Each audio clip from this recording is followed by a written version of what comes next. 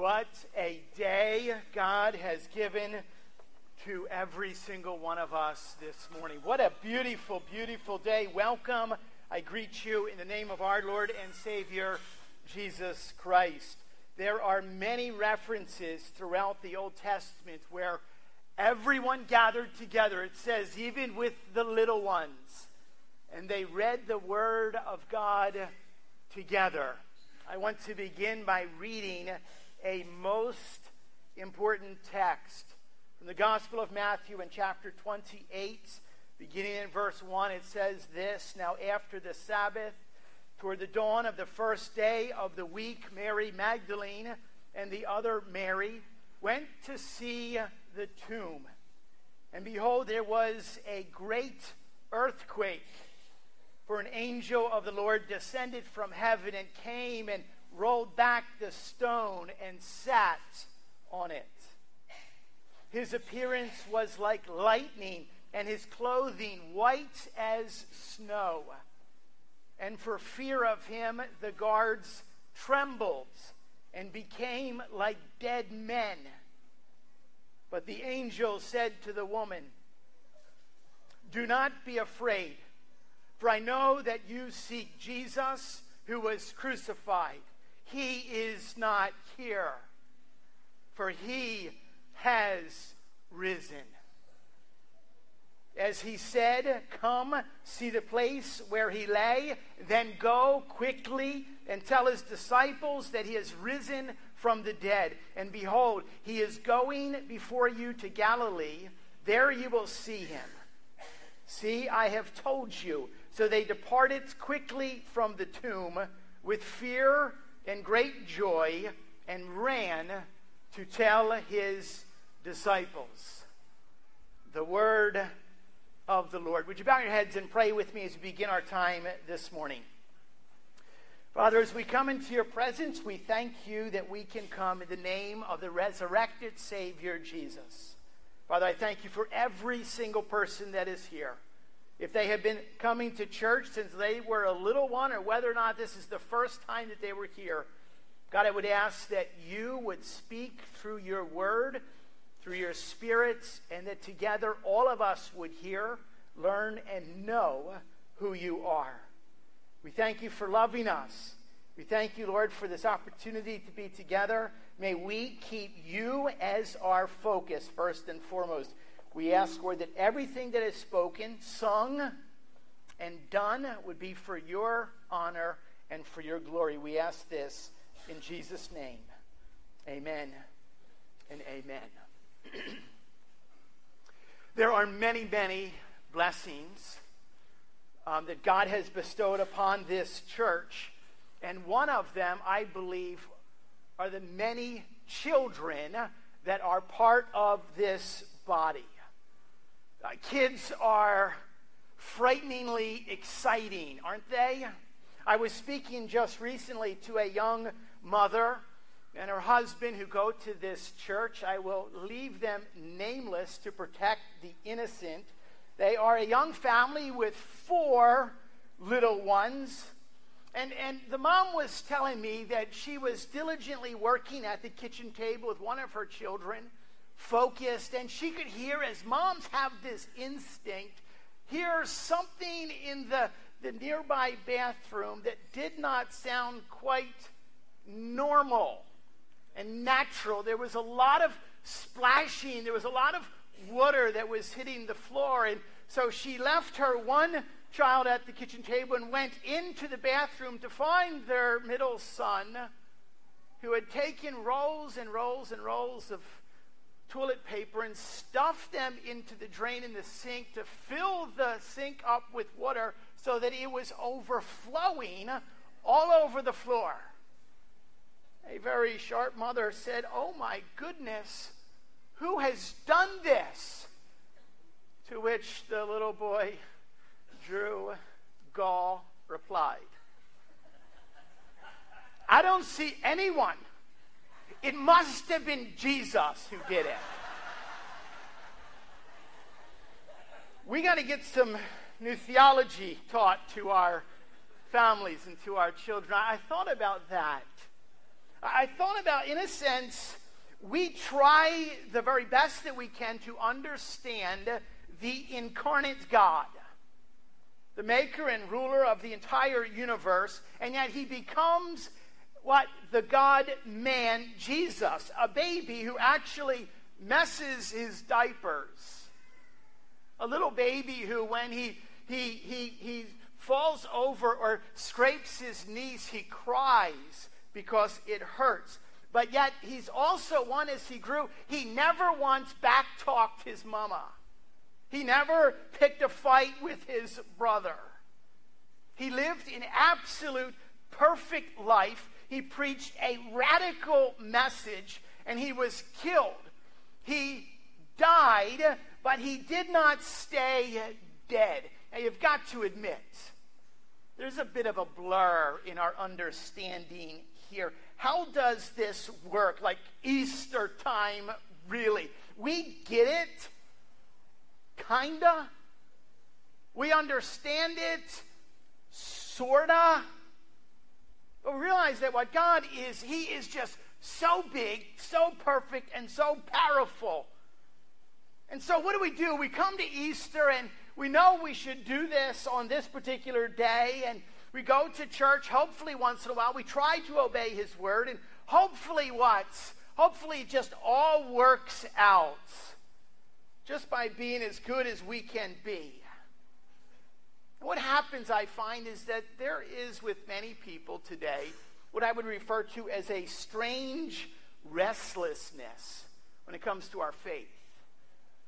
That in all honesty, we still all kind of admit that we struggle at times with things like sin and temptation. And there are seasons, moments of joy and contentment and fleeting minutes of happiness or success, but what?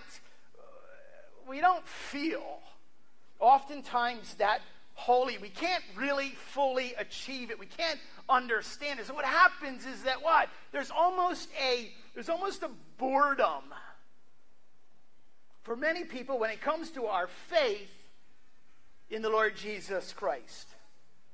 So what happens? We have a moment like this where we are gathered in the hundreds. And there's a day like Easter. There is no better time, I believe, to hit refresh. There's no better time to renew and to remind, or perhaps you're sitting here today and it will ignite in you for the very first time a real faith in the resurrected Jesus, the resurrected Savior. Now, we know that there are literally hundreds of world religions and belief systems that are based on philosophical propositions. But of those hundreds, there's only 4 of them that are based on personalities instead of a philosophical system. And of those 4, only one of them, biblical Christianity, claims a risen Savior, an empty tomb, as parts of the story of its founder. There are 4 personalities. Abraham, whom the Jews recognize as founder of Judaism, died around 1900 BC. He was buried in the cave of Machpelah, the cave of the patriarchs, along with his wife Sarah and sons and grandson Isaac and Jacob. There was no resurrection that ever claimed him, ever. There is Buddha, the founder of Buddhism, was never ascribed a resurrection. The earliest accounts that are written are this, and I quote, "With that utter passing away in which nothing whatever remains behind." There is Muhammad, the founder of Islam, who died in 632 AD. He's buried in Medina, and his tomb is still visited literally by millions upon millions of devout Muslims. And then there is Jesus Christ, who died, as they estimate, somewhere around 33 AD and was raised from the dead that same year. That Jesus rose from the grave sets our faith, sets biblical Christianity apart from every other religion. Now, there is no doubt, you hear this all the time, many people struggle to accept and believe. As a matter of fact, they choose to refuse to accept that Jesus actually rose from the dead. And so there have been many theories over the years that have been presented. Theories that have captured people's attention to try to explain away the resurrection. One of them is referred to as the stolen or the moved body theory. It basically states that the disciples stole the body and the whole thing was a lie. But it's interesting that 11 of those 12 disciples then believed the lie so much that they offered their life to be killed in horrible ways. The only one that was not killed was John, who was boiled in hot oil before he was exiled to Patmos. They did all of this for a lie? Another theory would be the hallucination theory. It asserts that everyone who saw the resurrected Jesus, 12 disciples, all the women, James, Jesus' own brother, the crowd of 500 people, were actually strange visionaries, or they were mentally ill. Everyone who saw them, that they hallucinated the risen Jesus through a neurotic or psychotic vision. It's interesting that we have no account of ever any of the characteristics of hallucination seen throughout the Gospels. Another theory is referred to as the mistaken identity theory. Let's believe anything but that Jesus actually rose from the dead. So the mistaken identity theory states that the 12 disciples who virtually lived every single day for the previous 3 years with Jesus, who never expected him to rise from the dead, understand what? They came to the conclusion that he would come back to life, and that they misidentified a complete stranger as the resurrected Jesus. Another theory is the disciples visited the wrong tomb theory. I really don't need to explain that one very much. And then get this. The History Channel, you can watch it. Discovery Channel, you can watch it. Nat Geo, you can watch it. This is the number one leading theory of how and why Jesus really did not rise from the dead. It is referred to as the swoon theory. Let me explain it to you. This states that after Jesus had virtually most of his flesh ripped off of him by scores and scores of Roman lashes, after his hands and his feet were pierced with 6-inch spikes by which his entire body weight was supported and suspended for more than 6 hours as he tried to gasp for breath, after he had a Roman spear driven up under his rib cage into his heart and lungs, which caused blood and water to flow from him, then after all of that, he was not really dead. He was just unconscious.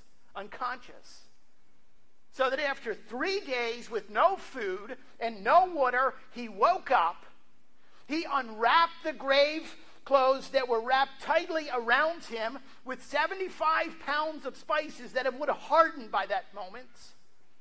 He moved a 1 to 2 ton stone by himself and walked 7 miles to Emmaus. Now, I have got a splinter before, and the world has to stop.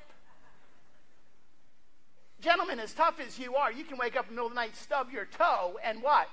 And you will limp for the next 3 days. Let me tell you this. Jesus really lived. And Jesus really died. Jesus was really entombed for 3 days.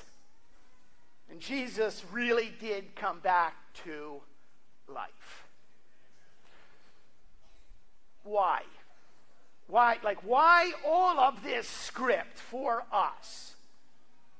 In the book of Romans, and in chapter 4, I want to direct your attention to verse 24 and 25. It says this, and I read.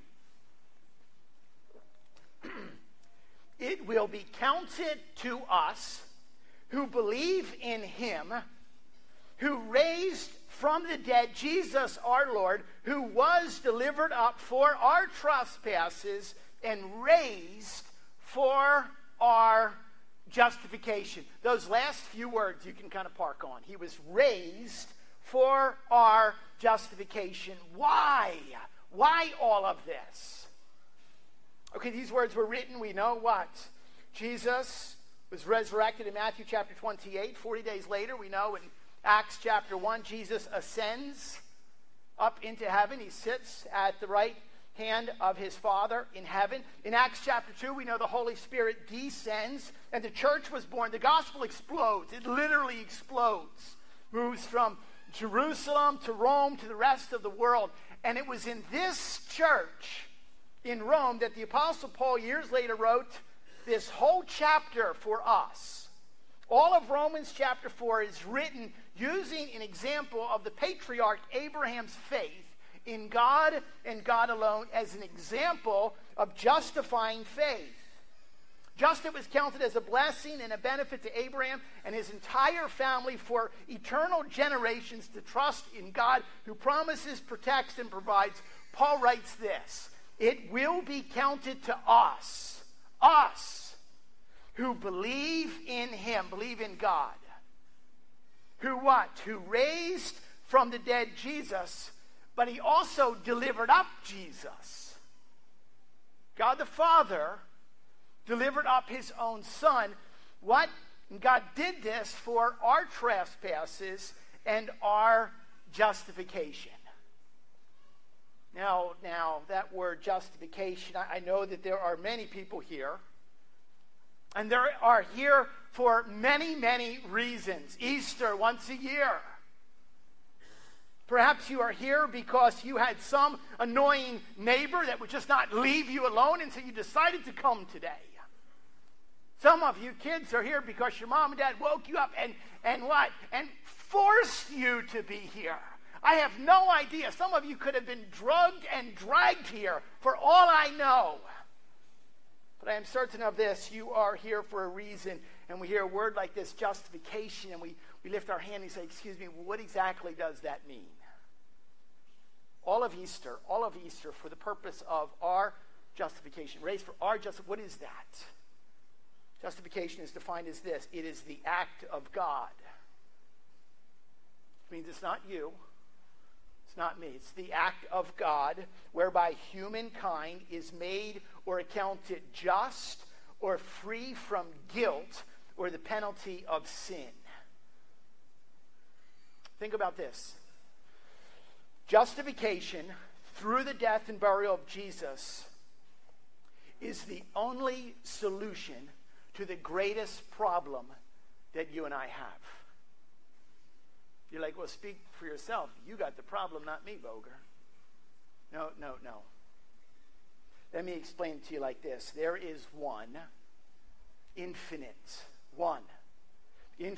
all-knowing, all-powerful God who created all things for his glory. God made it all, and God knows it all.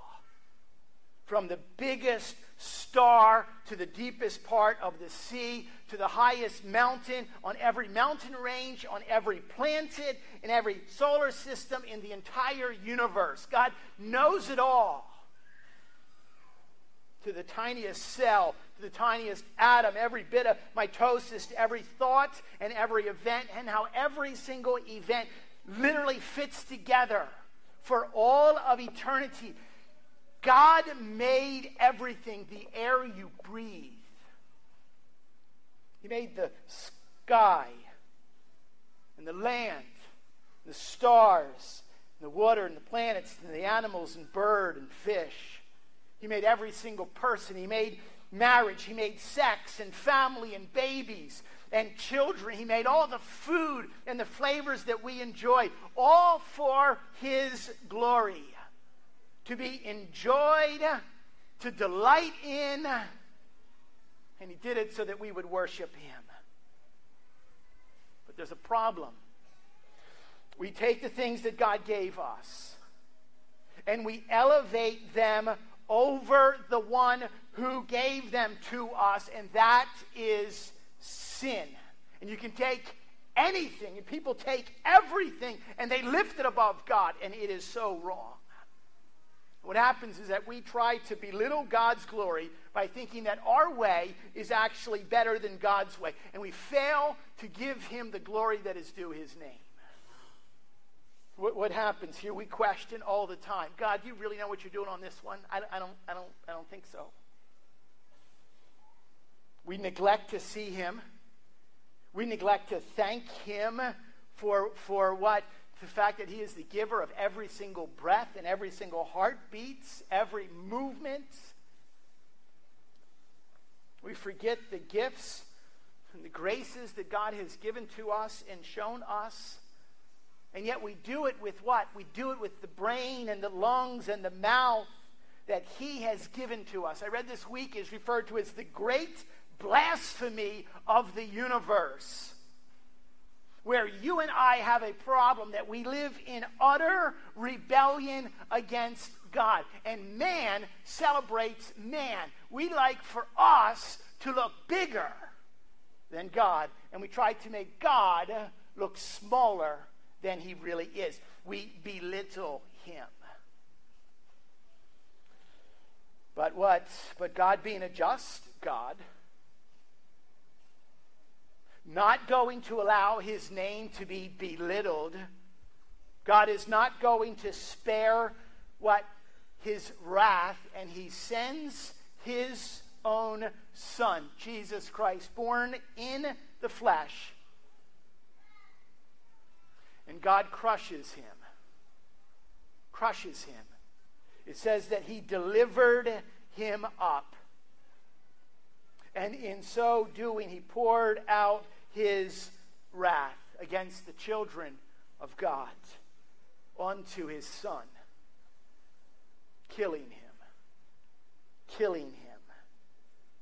But then God raised him from the dead. And do you realize that the exact same power that raised Christ from the dead is now at work in the lives of those who believe? The power of God is at work in the lives of those who believe. That is the gospel. Have you ever been caught before? I'm not asking, have you ever done anything wrong before? I know the answer to that. Ever been caught before? There's like blue lights behind you. Oh, you immediately check like, whoa, how'd that happen? And you pay a fine. Ever get caught picking a fight on the playground before and you end up going to detention or getting detention?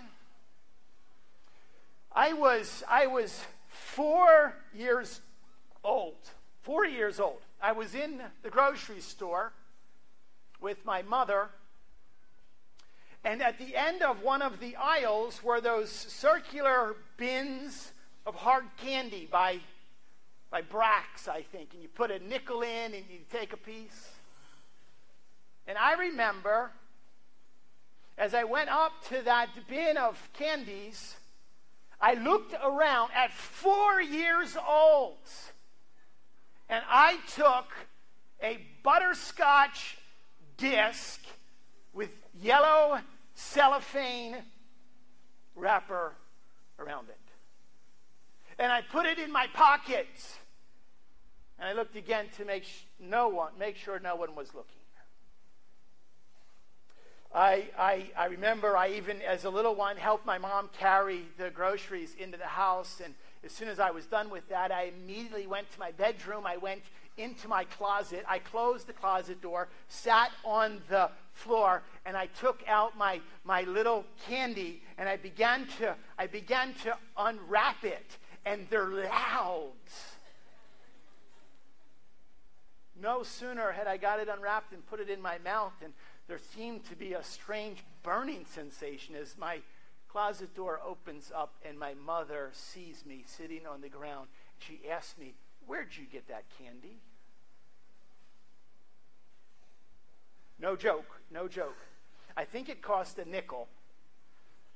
I had to find a quarter or work for a quarter. I had to literally I was driven back to the grocery store with my quarter to pay 5 times the amount of what I had stolen back.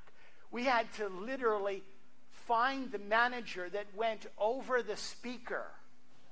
Would the manager please come up to the front of the store? And I couldn't say I'm sorry because that wasn't allowed in our family. I had to give the manager the quarter.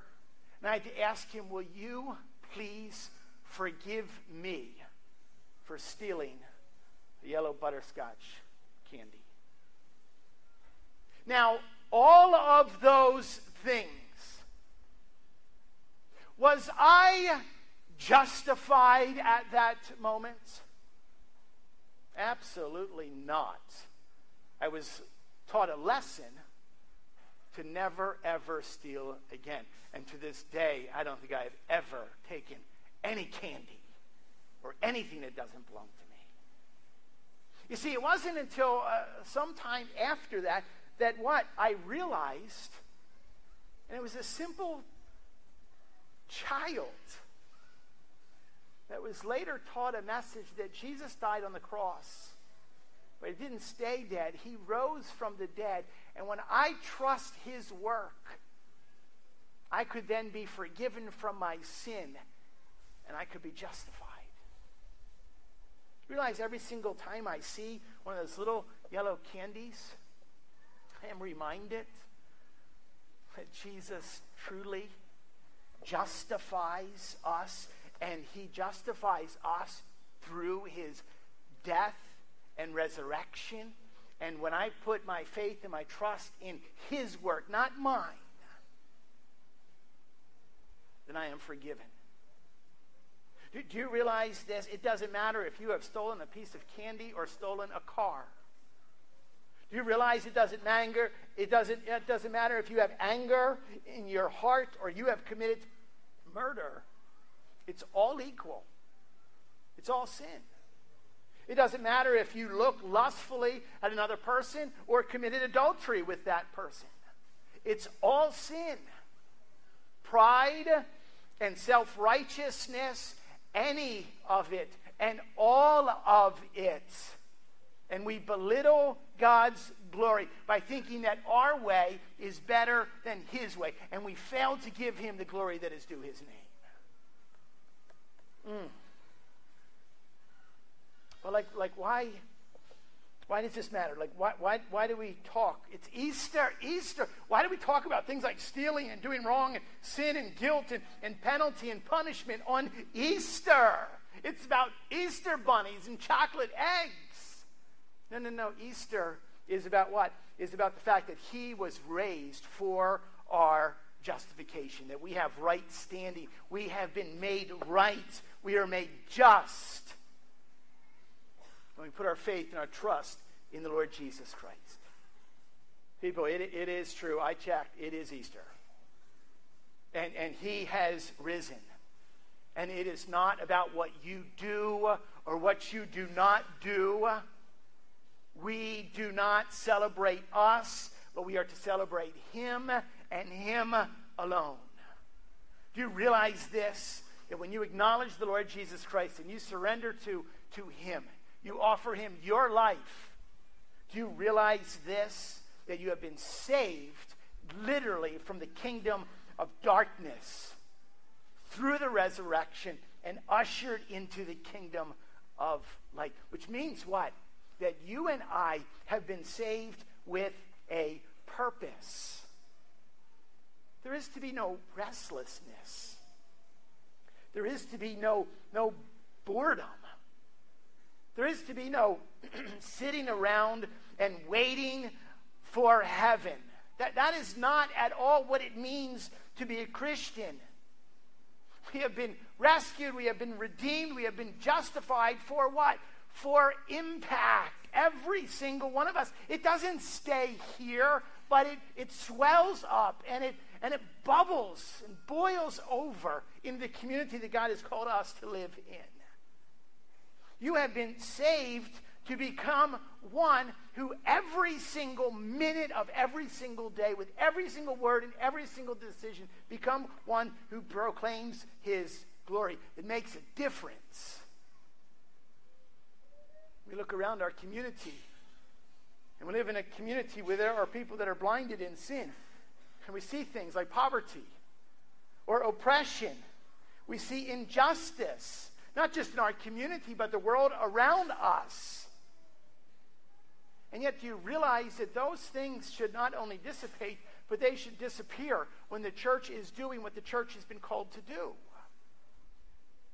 You're like, yeah, but those things still exist. Like, they still exist in our world. Yeah, get to work. Get to work. That's what God has done. That's why God has called us to be his own. Go to work for his glory. The resurrection reminds us we have been justified. We have been reconciled to be a servant of reconciliation. Do you realize that? Hear me. You have been reconciled to be a servant of reconciliation. Which means what? Get out, get up, and talk to others about what Jesus Christ has done, and offer to them the good news and the hope of the gospel of Jesus Christ. Give more. Give more and cut out some of the silliness of the non-essentials that we think that we somehow deserve in this life. Stop complaining about being bored and restless and wasting time playing games. Men watching porn. Quit that. We've been reconciled to be what? Servants of reconciliation. Stop thinking that Jesus rose from the dead to make your life easier, or to get you what you think that you should have, or that Jesus rose from the dead to make you more comfortable. Stop thinking that the whole world revolves around you. And hear and heed the truth of God's words. In my schedule, I am really busy. I am really in demand by a lot of people. I just don't have the time. People, when you are not reaching forward, when you are not preaching truth, when you are not living life openly and authentically, when you're not being proactive in your faith, let me tell you this, you will be unsatisfied and you will continue to be miserable and searching. Many people wrongly think that they will wait until all of their heart issues, all of the pride problems are fixed, and then we do the work of God. Then we become a servant of reconciliation. It will never work that way. Hear me on this. The work is done. He cried out, "It is finished." He has risen. He was delivered up for our trespasses and raised for our justification. My justification. Christ is risen. So what do? You trust him. You rest in him, and you become a servant of reconciliation. You're moving forward for his glory. When you do that, God will reveal to you the areas that need to change.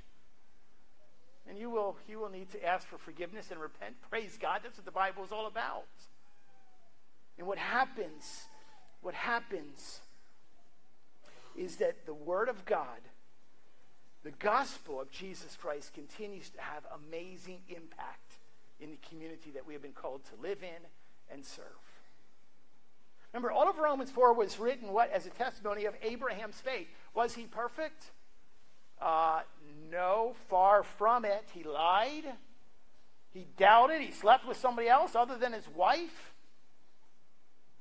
And yet God still used Abraham. Just like God can still use you this morning when you surrender and when you put your trust in his work. I don't know about you, but I am most grateful for days like this, moments like this.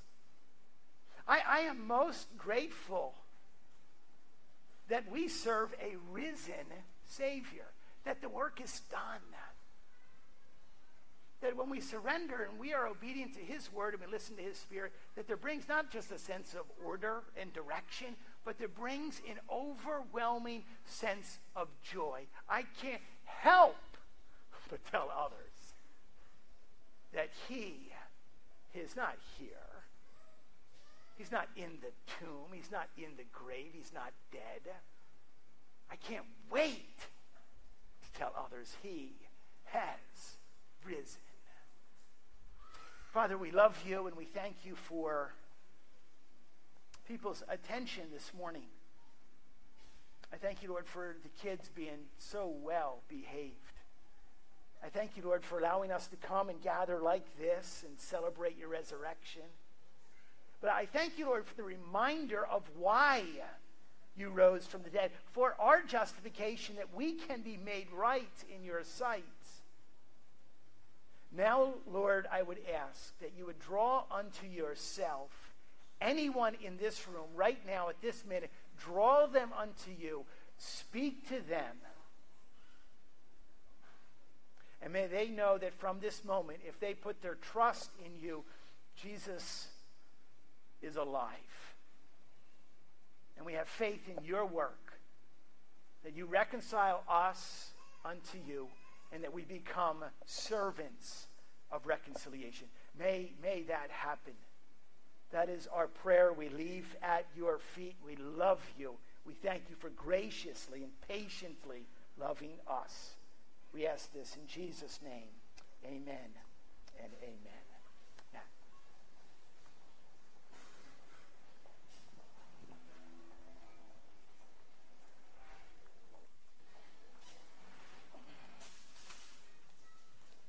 Would you stand with us, please?